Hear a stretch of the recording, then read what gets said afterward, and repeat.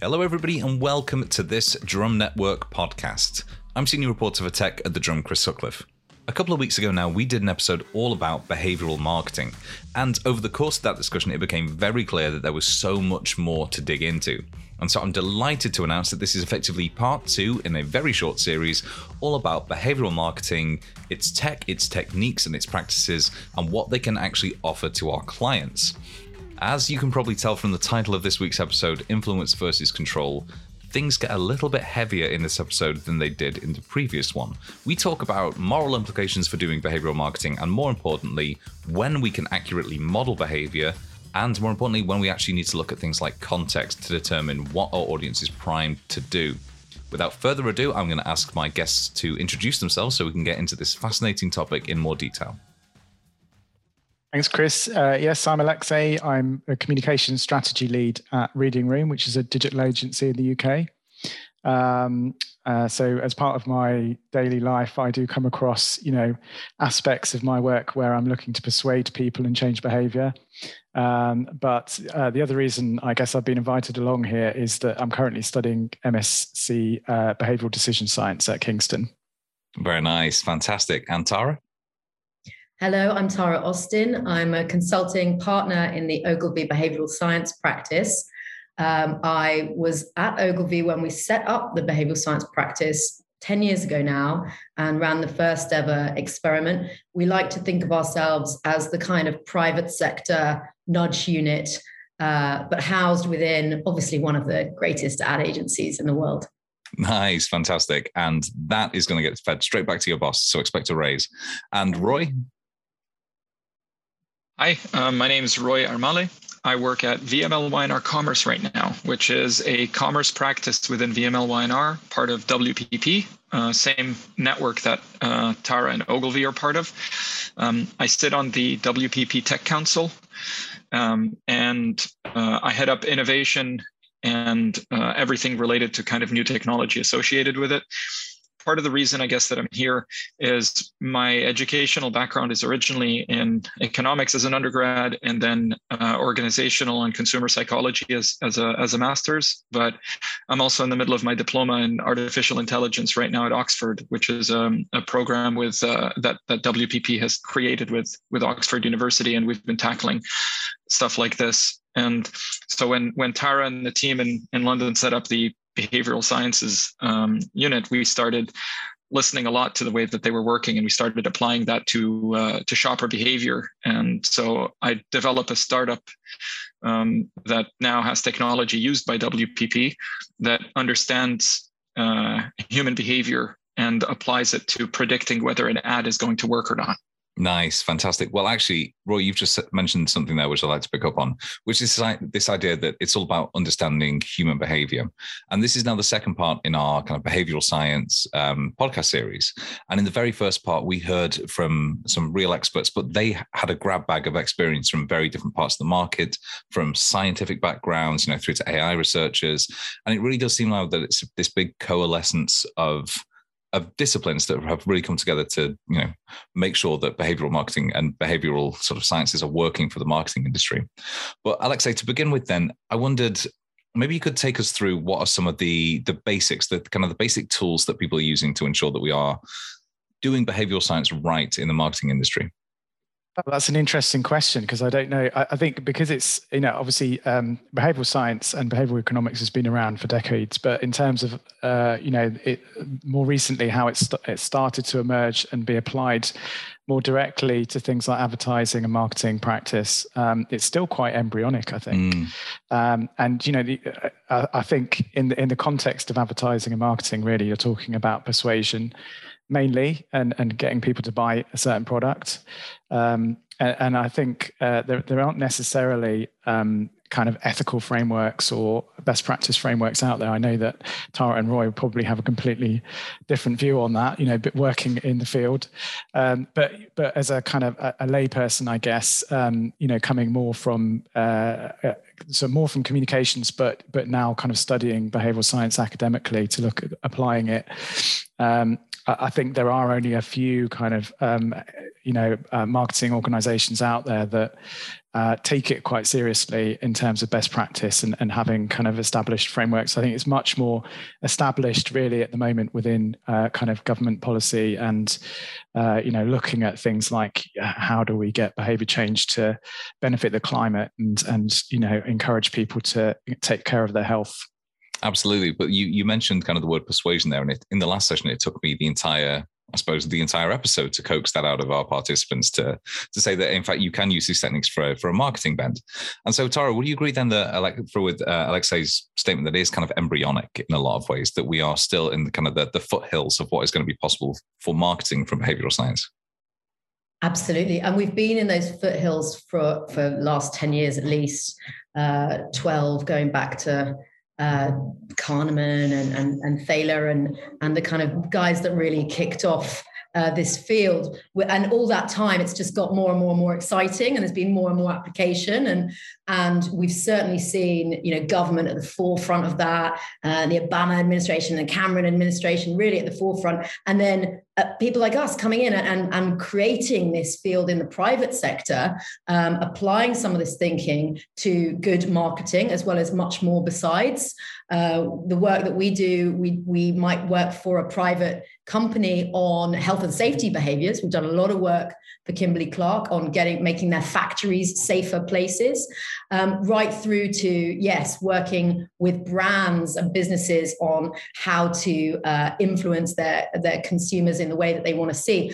We're at the beginning. It's interesting to me. I think that people are starting to get more and more familiar with personality profiling, yes, but even a more interesting or a more accessible front end, which is we have a tool where we do personality profiling. We look at various different really big, important psychological measures to understand an audience.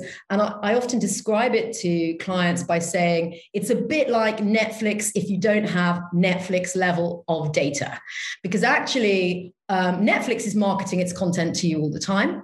And I think we've all become quite familiar with the idea that when I'm looking at my Netflix, I might get all these lovey-dovey kissy pictures of romantic couples that they know I'm going to click on because I'm a sucker.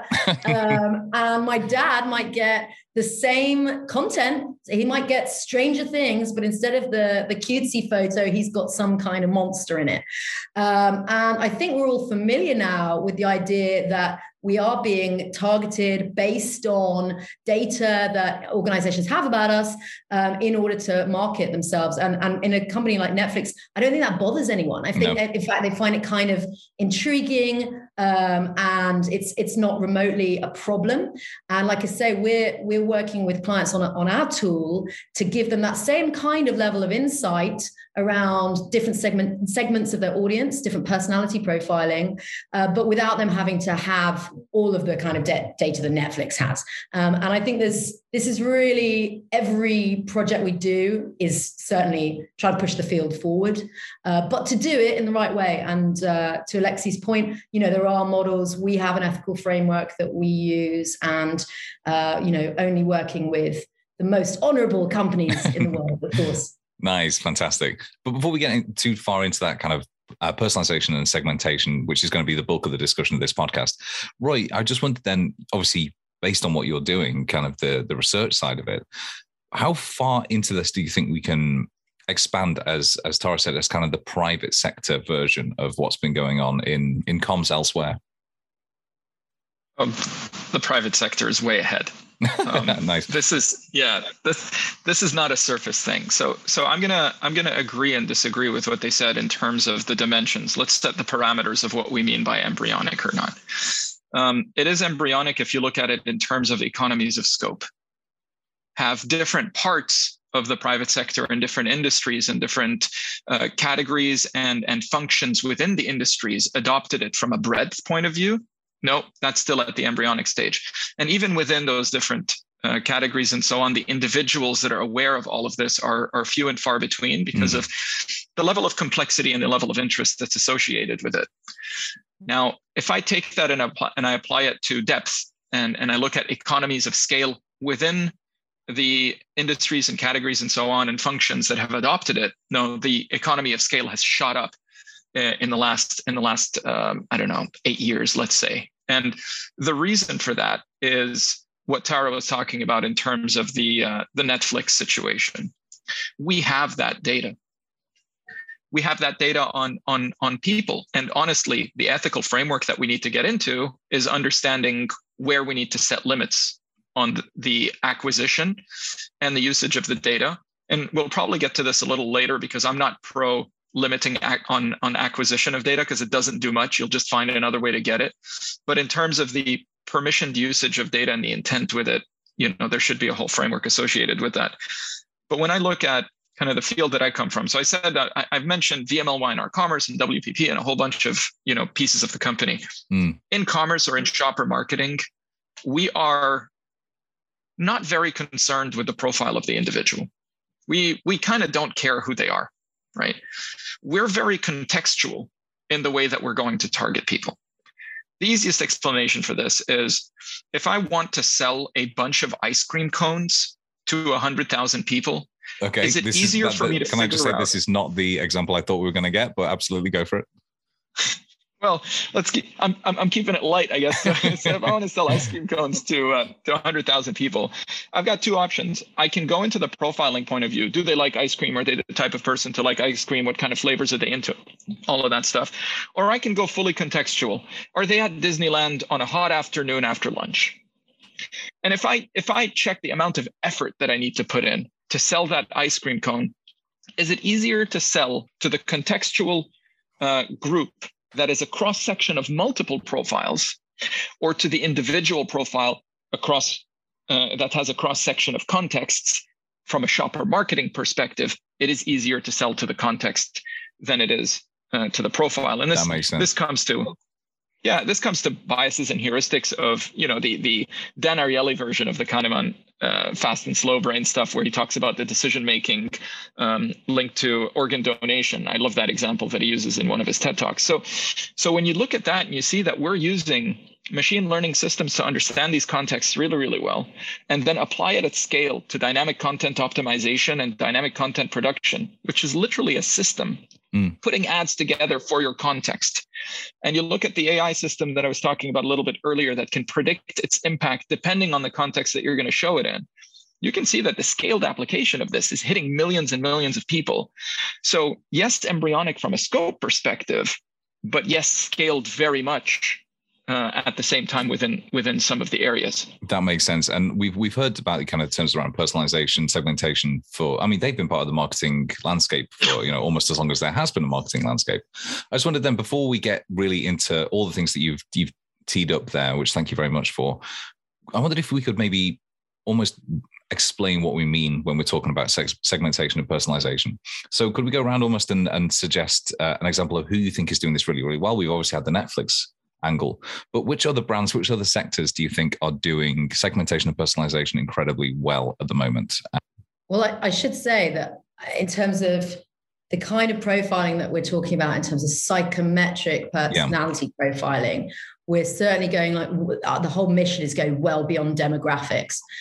So we often show clients a slide where you're talking about two 78-year-old men. They've both been married twice. They both live in a castle. Now, you could argue that's quite a tight demographic, but one of them is Charles and the other one is Ozzy Osbourne. Yeah. And the profiling that we do aims to explore these personality types. So looking at the Ocean Big Five personality score, where you're looking at openness, conscientiousness, extroversion, introversion, agreeableness, and neuroticism, how open or how vulnerable people are to emotion. And we actually combine that with data, with also profiling on worldview, how hierarchical you are versus how egalitarian. If you're more hierarchical, you might be more open to a message from a doctor about vaccine compliance than you are perhaps from your peer environment or from an influencer. And we look at cultural cognition, which is a bunch of different measures, but including things like time state. How much are you living in the present versus actually you're skewed towards your future? And if you're not very skewed towards thinking about your future and investing in that, targeting you with stuff for your pension might not necessarily work or might not work in the same way. We might need to change that. And so with that testing. I mean, I can really only speak from the clients we're working with. I can tell, and there's a lot I can't tell you, but I know, for example, that certain personality types lean into particular flavors that in one category, that those who are more conscientious actually do prefer mint and some of these flavors that you might associate actually with cleanliness, that those that are more conservative do associate with some of the more conservative flavor profiles for this particular category. I'm glad you came to me last, because I was pondering over that for quite some time, thinking, who is doing this right? I think from my perspective, that the organizations that are doing this the best, for better or worse, are big tech. The social networks are doing this to the nth degree, and that is, that can be used for good, but it's also, we can see some potentially damaging effects coming out of that.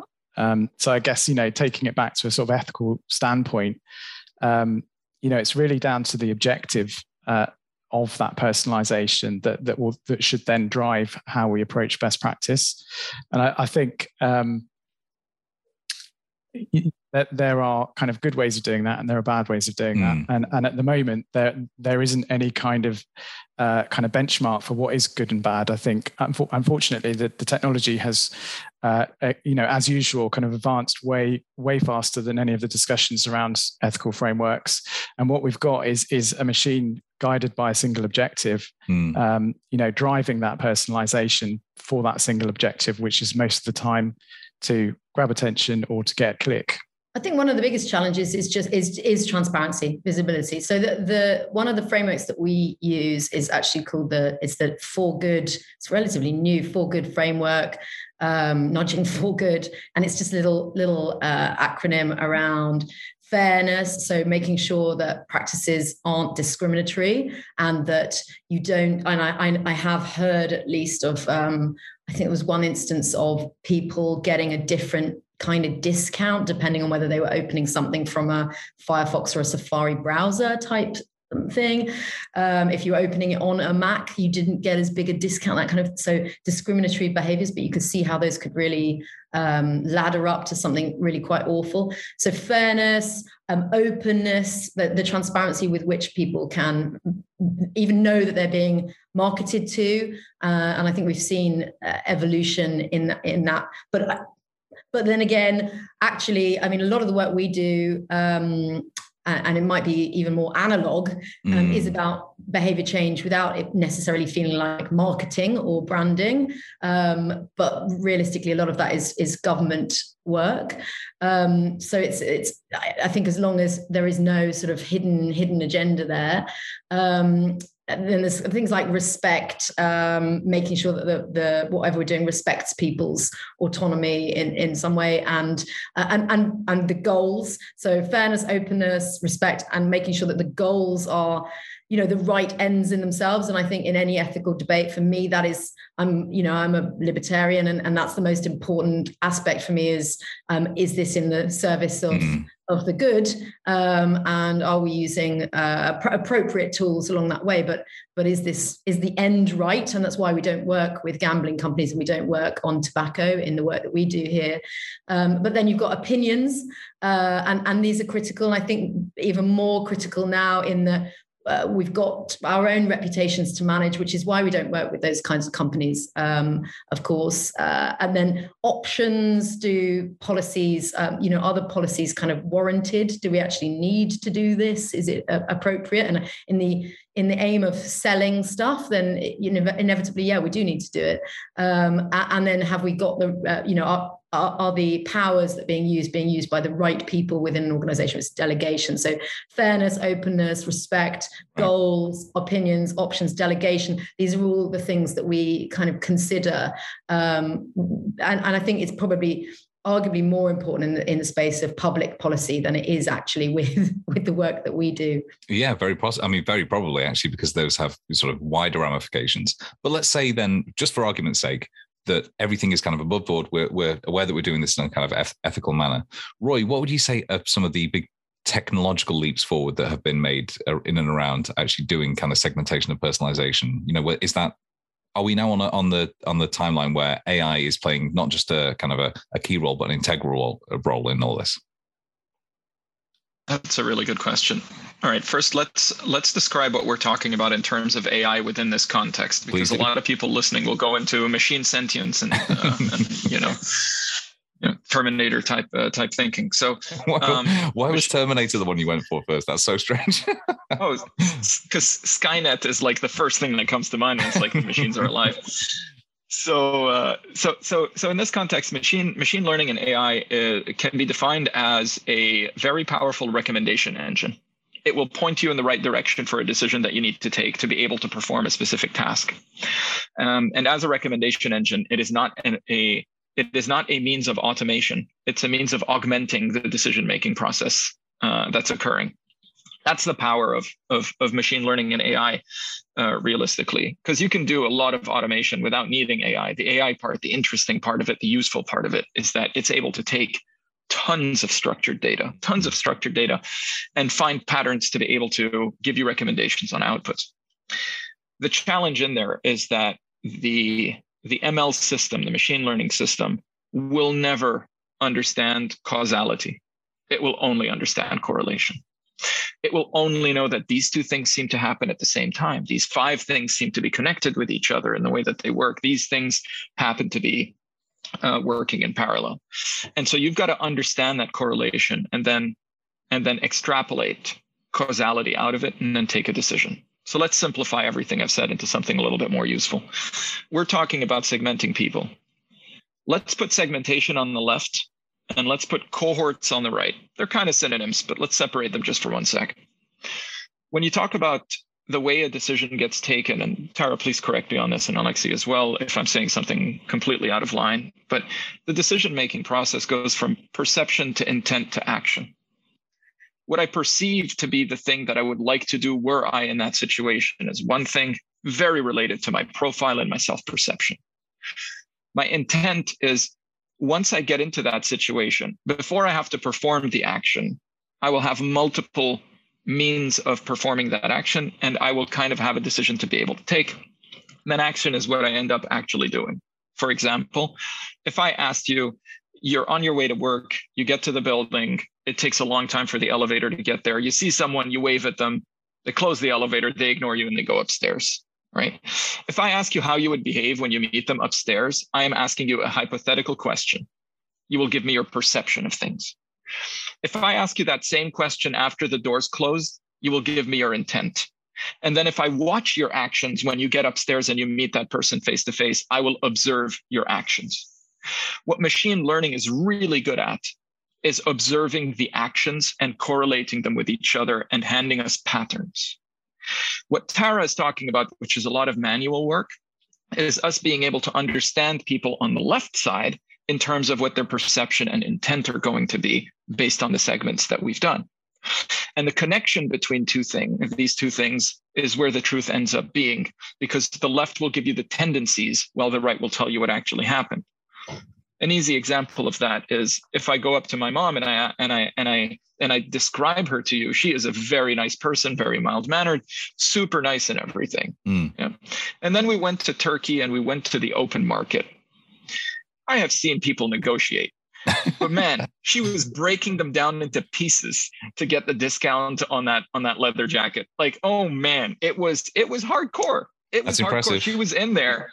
Yeah, the gloves were off, right? Does that mean that my mom is not a toned down person usually? If I defined her within her psychographic measures, would she fall in to the space of that? No, but it means that the context that she was in drove that particular behavior. Just like a person who's super nice on a regular basis, if you cut them off while they're trying to get into their lane and they're late to something that's important to them and so on, road rage is going to take over, not because they're that kind of person, but because of the situation. There will be some people with more tendency towards road rage and some with less. And that's why the truth is in between. And that's where kind of this comes together and our ethical standards become very important.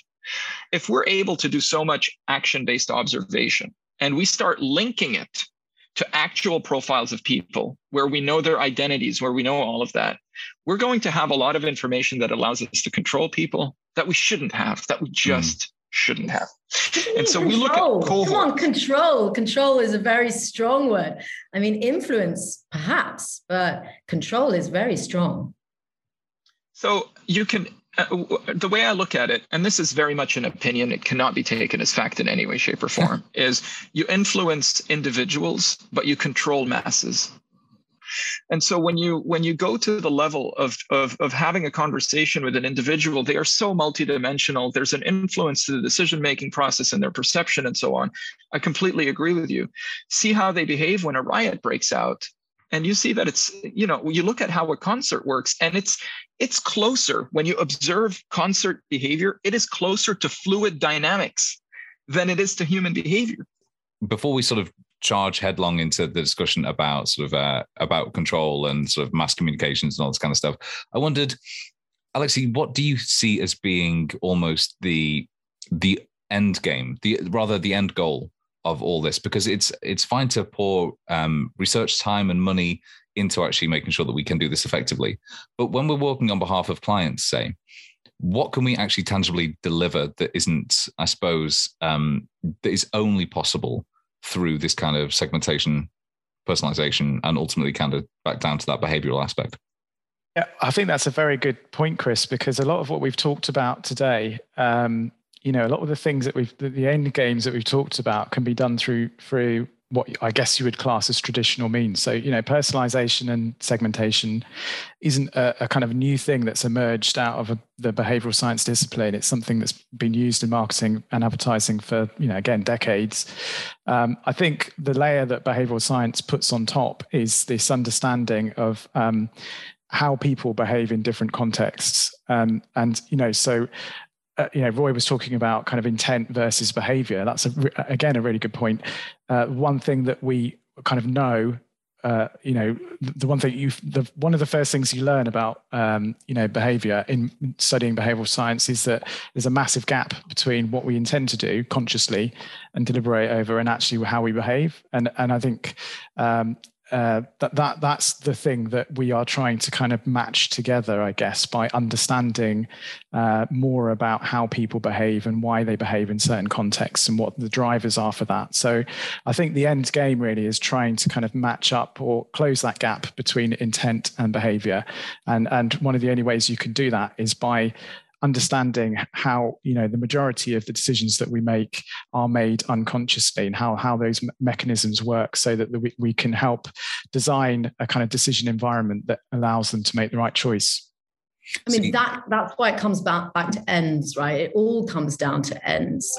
And what is the goal that we're trying to achieve, right? Because the terrible truth is that science and behavioral science, amongst many of the sciences, is revealing to us that we are, creatures that operate on our subconscious, that we are in our system 2 brain. We're conscious of thinking. We're conscious of thought, and that's where we think we are living, but actually, and that's where we think our agency comes from, but of course it doesn't. My favorite analogy for system 1 and 2 is Jonathan Haidt's analogy that system 1 is the Oval Office and system 2 is the press office. And actually the terrible truth is that we are all the press office, and that we don't like that. We don't like being told, hang on a minute, somebody else is actually in charge here, because it's still you are the Oval Office, but there are factors at work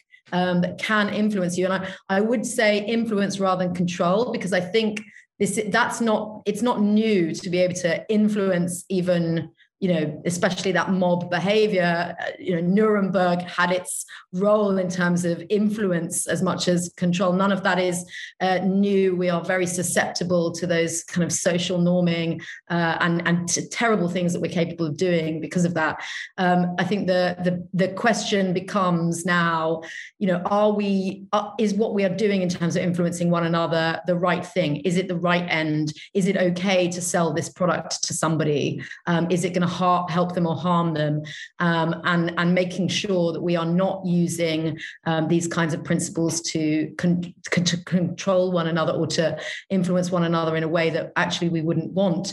I've done a lot of work on the nicotine cessation, the nicotine category, and people regularly use language. They're aware they're addicted, and they will say, I want to trick myself. I want a placebo. They want the psychology. The rise of Noom in terms of weight loss has really come from that argument that people want to understand that subconscious psychology so that they can nudge themselves, so that they can influence themselves. And I think where we're seeing this field going is that it's certainly not just going to belong in the behavioral science practice here. It's going to be in every school, and that we are going to be teaching people what we now know what it is to be a human being, and whether that will make any difference, because we're very aware already from the data that people, even when they know they're being nudged, it doesn't sort of stop the efficacy of that nudge necessarily.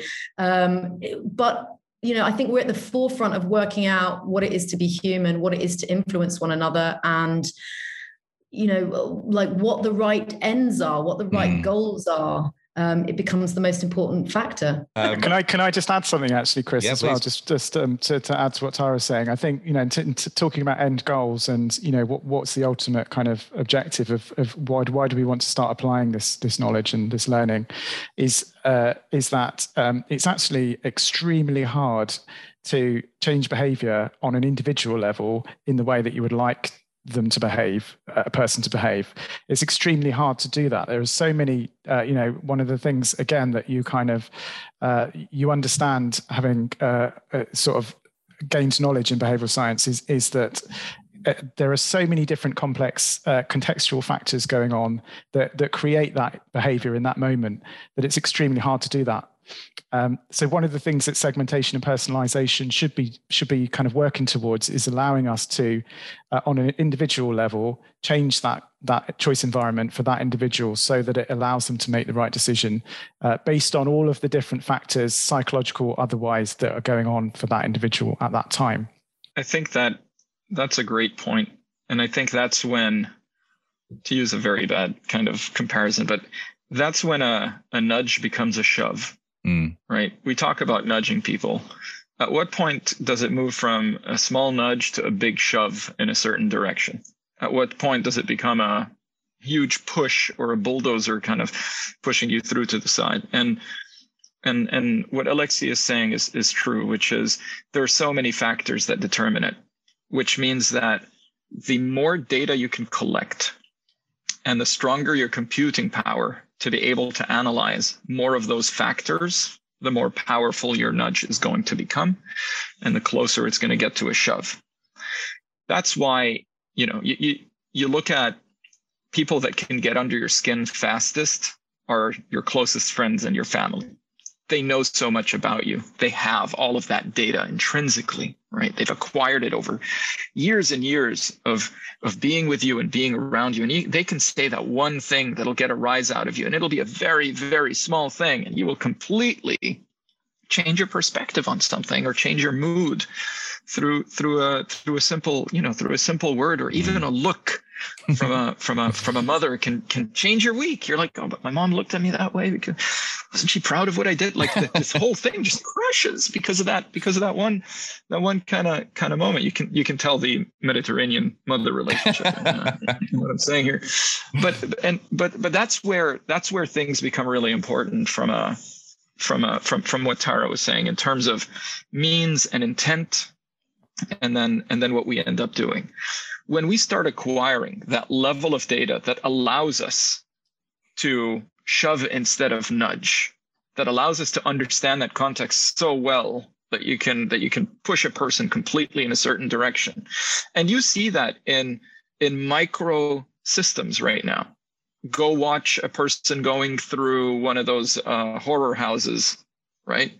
And you will see that you will find 3 or 4 cohorts of behavior to what's going on every time they get this kind of jump scare and so on. That is an extremely environmentally charged situation. Thank you all so much for taking part in this discussion. I'm going to end it there because we could speak for hours about this. But you've also given me the title for the episode as well, which is definitely going to be Influence versus Control. Alexei, Tara, and Roy, thank you so much for taking part in this discussion. If the audience wants to get in contact with you, where's the best place for them to do it, Alexei? Well, they can get into contact with me using my email. So alexei.lee@readingroom.com. Thanks. And Tara? Tara.Austin, Austin like Texas with an I, at ogilvy.com. Very nice. And Roy? On LinkedIn is the easiest way to get through. So Roy Armale, Armale. Perfect. Well, thank you so much. Thanks so much, Alexei, Tara, and Roy, for taking part in this discussion. Like I said, we'll have to get you back in another couple of years so we can see how all the predictions have shaken out. But for now, thank you so much for taking part, and thank you to the listeners as well. Please do stick around. Go to thedrum.com for more information about this topic, about everything that we write about, and hopefully we'll see you again very shortly.